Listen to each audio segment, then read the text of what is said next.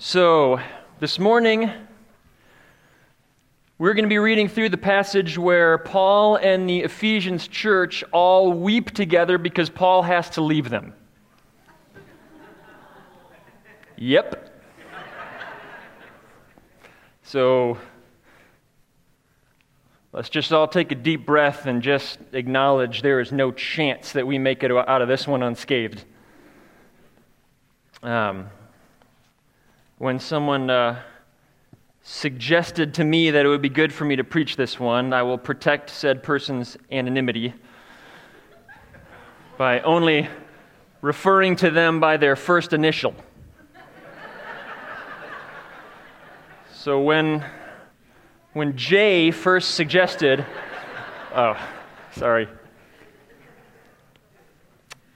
one last chance at a classic bit. I was a little reluctant, not just because I thought, well, this is going to be a total disaster. I'm not going to get 11 words out on this morning, but also felt like, man, I am not Paul. Like, it's not like I can read this and be like, just like Paul, I can say this, because I am not Paul.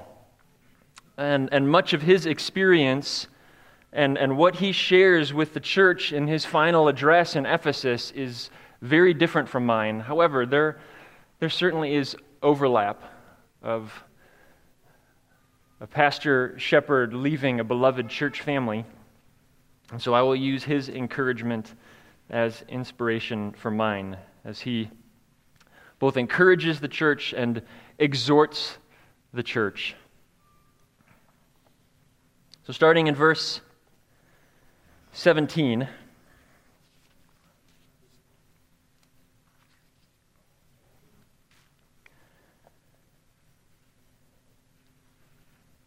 says, "Now from Miletus he sent to Ephesus and called the elders of the church to come to him. And when they came to him, he said to them, 'You yourselves know how long I have lived among you, the whole time from the first day that I set foot in Asia, serving the Lord with all humility and with tears,'" I've provided plenty of those, "and with trials that happened to me through the plots of the Jews, how I did not shrink from declaring to you anything that was profitable, and teaching you in public and from house to house, testifying both to Jews and to Greeks of repentance toward God and of faith in our Lord Jesus Christ. And now, behold, I am going to Jerusalem, constrained by the Spirit, not knowing what will happen to me there, except that the Holy Spirit testifies to me that in every city that imprisonment and afflictions await me.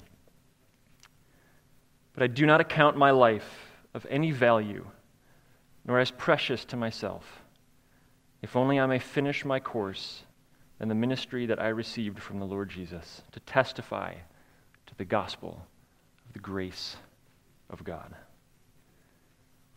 And now behold, I know that none of you among whom I have gone about proclaiming the kingdom will see my face again. Therefore, I testify to you that this day I am innocent of the blood of all, for I did not shrink from declaring to you the whole counsel of God. Pay careful attention to yourselves and to all the flock in which the Holy Spirit has made you overseers, to care for the church of God, which he obtained with his own blood. I know that after my departure, fierce wolves will come in among you, not sparing the flock, and from among your own selves will arise men speaking twisted things to draw away the disciples after them. Therefore be alert, remembering that for 3 years I did not cease night or day to admonish everyone with tears. And now I commend you to God and to the word of his grace, which is able to build you up and to give you the inheritance among all those who are sanctified. I coveted no one's silver or gold or apparel. You yourselves know that these hands ministered to my necessities and to those who were with me. In all things I have shown you that by working hard in this way we must help the weak and remember the words of the Lord Jesus, how he himself said, 'It is more blessed to give than to receive.' And when he had said these things, he knelt down and prayed with them all. And there was much weeping on the part of all, And they embraced Paul, kissed him, being sorrowful most of all because the word he had spoken, that they would not see his face again. And they accompanied him to the ship. Father, may you bless the reading of your word. Paul is able to say these things to these people because he understands what biblical leadership is supposed to look like. It is not a board of directors making business decisions, but shepherd elders who are giving themselves for the sake of Jesus and the sake of his people. Paul gives himself, he says, through tears to the building up of the body, the building up of the family of Christ, and by setting an example, by leading them, by loving them. I love in verse 20 when he says, I did not shrink from declaring to you anything that was profitable and teaching you in public from house to house. My hope, my prayer is that in my time here, I did not shrink, either in this podium or in our homes, from declaring to you what is true about our Jesus, what is true about the Father, what is true about the Spirit, what is true about my own heart and my own struggle and my own life. And I pray that it was profitable to you. It inspired some of you to love Jesus more. That encouraged some of you to love his word more and to find it even more accessible. And to enjoy it when you pick it up because you know that it is growing you in intimacy with our Jesus. And if it has, then thank our Father, because that is his doing. Hope and pray that in our season here, what we have said and how we have lived in this place has served as an example of how a broken person depends on Jesus for everything as our only hope in life and in death. And if it has, then praise the Spirit of God, because he is the one who is sustaining us, me and my family, from moment to moment, and the only way that that is possible. And then we come to one of my absolute favorite verses in all of the New Testament, maybe even all of Scripture.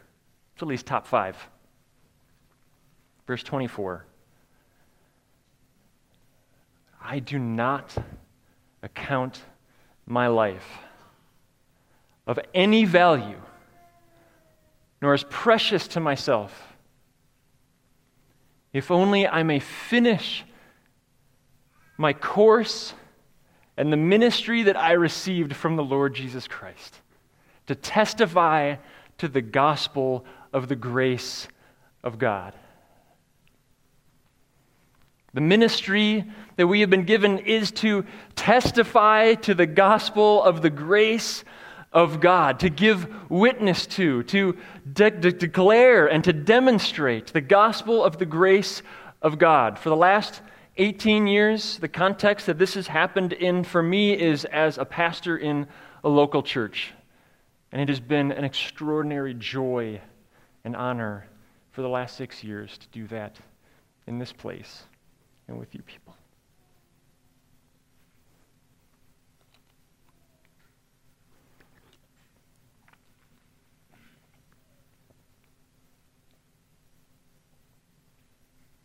It's been so incredible to get to walk alongside you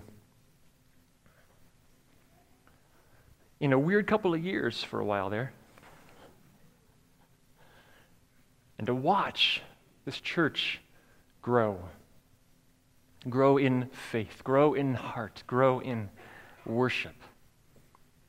grow in abiding in Christ and understanding what that means. To watch this church become a church that loves to worship together. Not just a church that enjoys music, but a church that enjoys singing together to Jesus.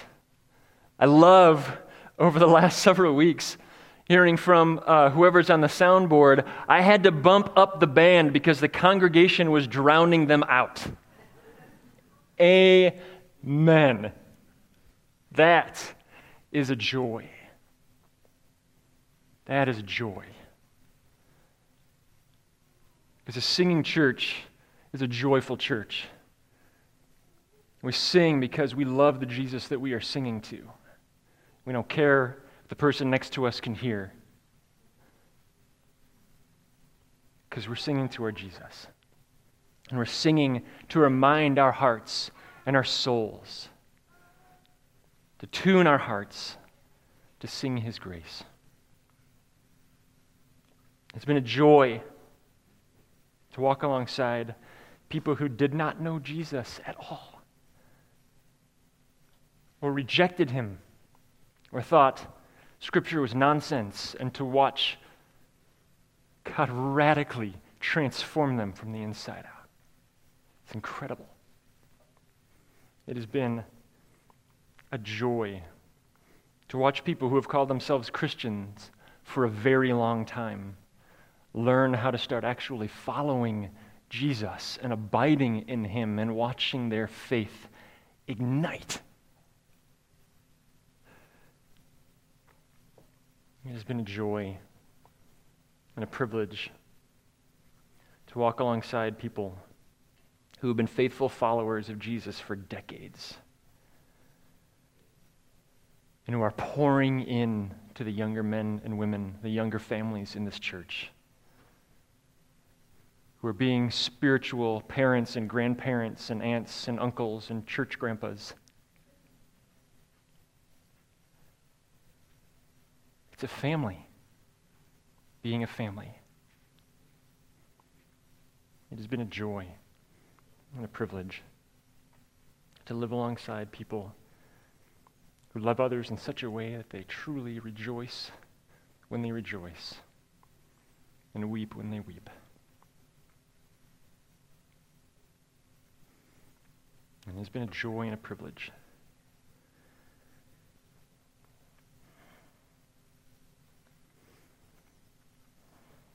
to live alongside people who have loved us, loved our kids,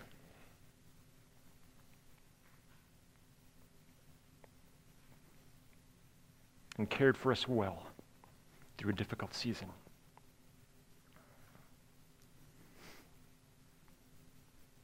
And I'm not staring at my notes because I needed to read that, but because I can't make eye contact with anyone. And there is no safe section right now.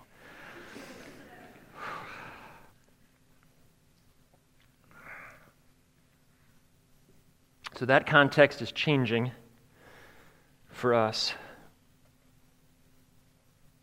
I don't know what that'll be like when you've done something for 18 years, and I don't even know what it feels like to do something different. So it's exciting and mildly terrifying. No longer will I be a pastor in a local church, but pastoring men and women from many churches to live Acts 20:24 to the ends of the earth. But the reality is, the most important parts don't change. Well, the context changes the ministry. The call is exactly the same. To testify to the gospel of the grace of God. Wherever we are, whatever we do, we testify to the gospel of the grace of God. A privilege that Paul readily prioritizes over his own life, let alone his rights or his preferences or his control or his comfort. And Paul has a charge to the leaders of the church specifically. He says, "Pay careful attention to yourselves and to all the flock in which the Holy Spirit has made you overseers, to care for the church of God, which he obtained with his own blood." The responsibility of the shepherd elder is a heavy privilege. Not unlike an NFL quarterback, many like to critique their performance, though very few are actually qualified or able to handle it themselves. They are, as the author of Hebrews tells us, keeping watch over our souls, stewarding Jesus' blood-bought family. So while Paul's exhortation is to the elders, my exhortation is to the family regarding the elders.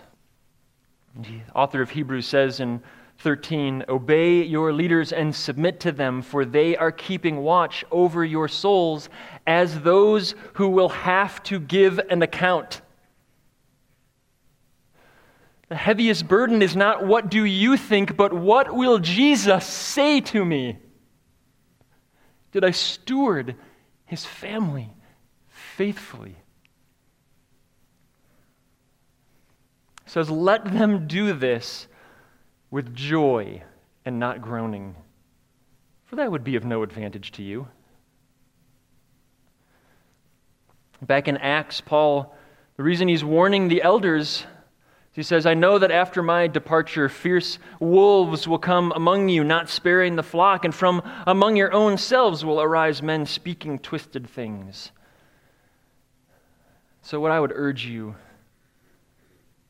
and exhort you, church, and encourage you to realize is know that if you hear from someone that you cannot or should not trust the leadership of this church, be wary. They are not only being sinfully divisive, because biblically, if that is true, then they should be telling that to the elders, not to someone else. That's gossip. But they are also speaking out of ignorance. They clearly do not know these men. This elder team of Jay Williams, Jeff Clossy, Doug Smith, and Kevin Johnson are unmatched in their love for and service to this church. With humility and tears through trials, they have not and will not shrink from declaring and demonstrating the whole counsel of God for the sake of this family. And those who have been going through pre-elder training, I'm delighted to say, will no doubt match them in love and service to this family. It has been a true privilege to serve alongside men of such integrity, love for Jesus, and love for this family. You are extraordinarily well cared for, church. I've had the privilege in serving in several churches, and none quite like this. Doesn't mean that they are perfect or that there isn't work to be done to improve how the body functions. They need Jesus just as badly as the rest of us. But it is a rare gift to be a part of a church where the elders truly pay careful attention to themselves and the flock, knowing that they will have to give an account to the one that they belong to, and who love this people and the community that this church is in the way that these men do. Follow them as they follow Christ. Help them to love this church well. Be the thing that you wish there was more of in this family. Not everyone here is having the same experience, for good or for bad. So if your experience here is that you have felt welcomed, that you have felt loved like family, that you have felt poured into and discipled, then find those who do not and welcome them into that community and that experience. This is your home, so hospitality is your responsibility. Be the pastors, the elders' eyes and ears, both in this family and in the community, to help them to love this family and love this community that God has placed us in better. And let them serve you with joy. Because when you do, everyone wins. Circling back to verse 24. I do not account my life of any value or as precious to myself, if only I may finish my course in the ministry that I received from the Lord Jesus, to testify to the gospel of the grace of God. The context matters little, church. Whether I'm a pastor in a local congregation or a pastor to missionaries all over the world, whether you are a third shift worker or a CEO or a farmer or a stay-at-home mom or a student or retired, the context doesn't matter. Right where you are, we have received a glorious ministry from the one who gave himself for us and sends us out on his glorious mission. A ministry that we can walk in right now, regardless of our context. If you are in Christ, you are no longer your own. You have been purchased with a price. So whatever you do, do to the glory of God. And spend your life testifying to the gospel, the grace of God.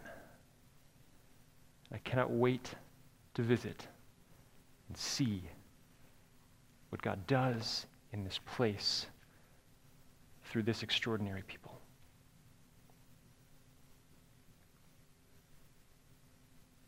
And now I commend you to God and to the word of his grace, which is able to build you up and to give you the inheritance among all those who are sanctified. I love you, church. It's been an honor to serve you. God, you are so good. And you give good gifts to your children. This place and these people are a gift. God, you are doing an extraordinary thing in this place. And what you have begun, you promise you will finish. And what you began decades ago, we pray will continue decades and decades into the future, and that this place, these people, would be a city on a hill, a light in this community, demonstrating and declaring your goodness, your mercy, and your grace to the ends of the earth. Amen.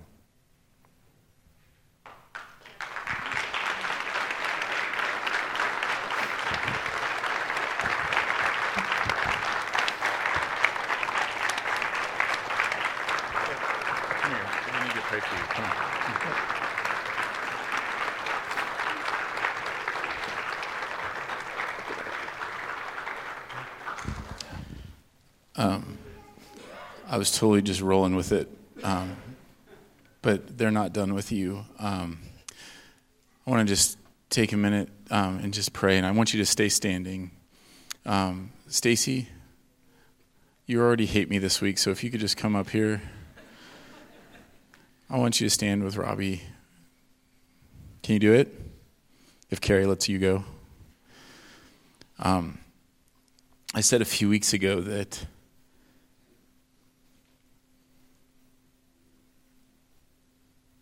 when Paul was talking about Priscilla and Aquila and how thankful he was for friends, that was you guys coming up here. And so we will be able to share those stories down in the reception area, and I want to do that after we're done here.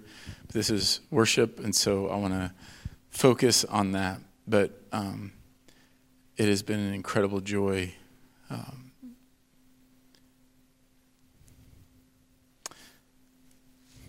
This doesn't happen without God bringing you here and using you here. And I know you shake your head at that, and that's fine. I know that God would use us. If we didn't come here, God is still going to do what God's going to do, and he'll do those incredible things long after you and I are both gone.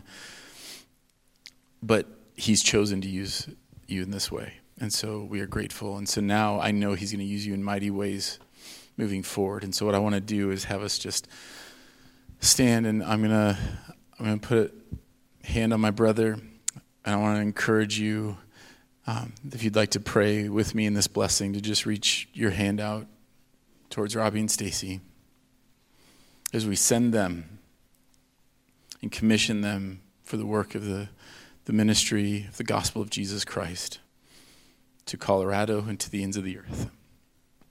So, Father, we thank you for what you have done through Robbie and through Stacy and Haley and Joey while they have been here. God, I will never be able to thank you enough for sending these dear friends who have sustained me and upheld me and through difficult trials. And it has been our joy, God, that you had placed us with them as they have gone through incredibly difficult trials, that we have had the privilege and joy and honor of being able to love them and serve them. And so, Lord, as this church family now, we commend them to you. We say, God, we know that they belong to you and that we have so loved knowing them. And we know that, God, we will continue to get to hear of all the incredible things you are doing through them. But Lord, we send them as this church family, as Faith Church, as this family that has walked together. God, we have heard your call.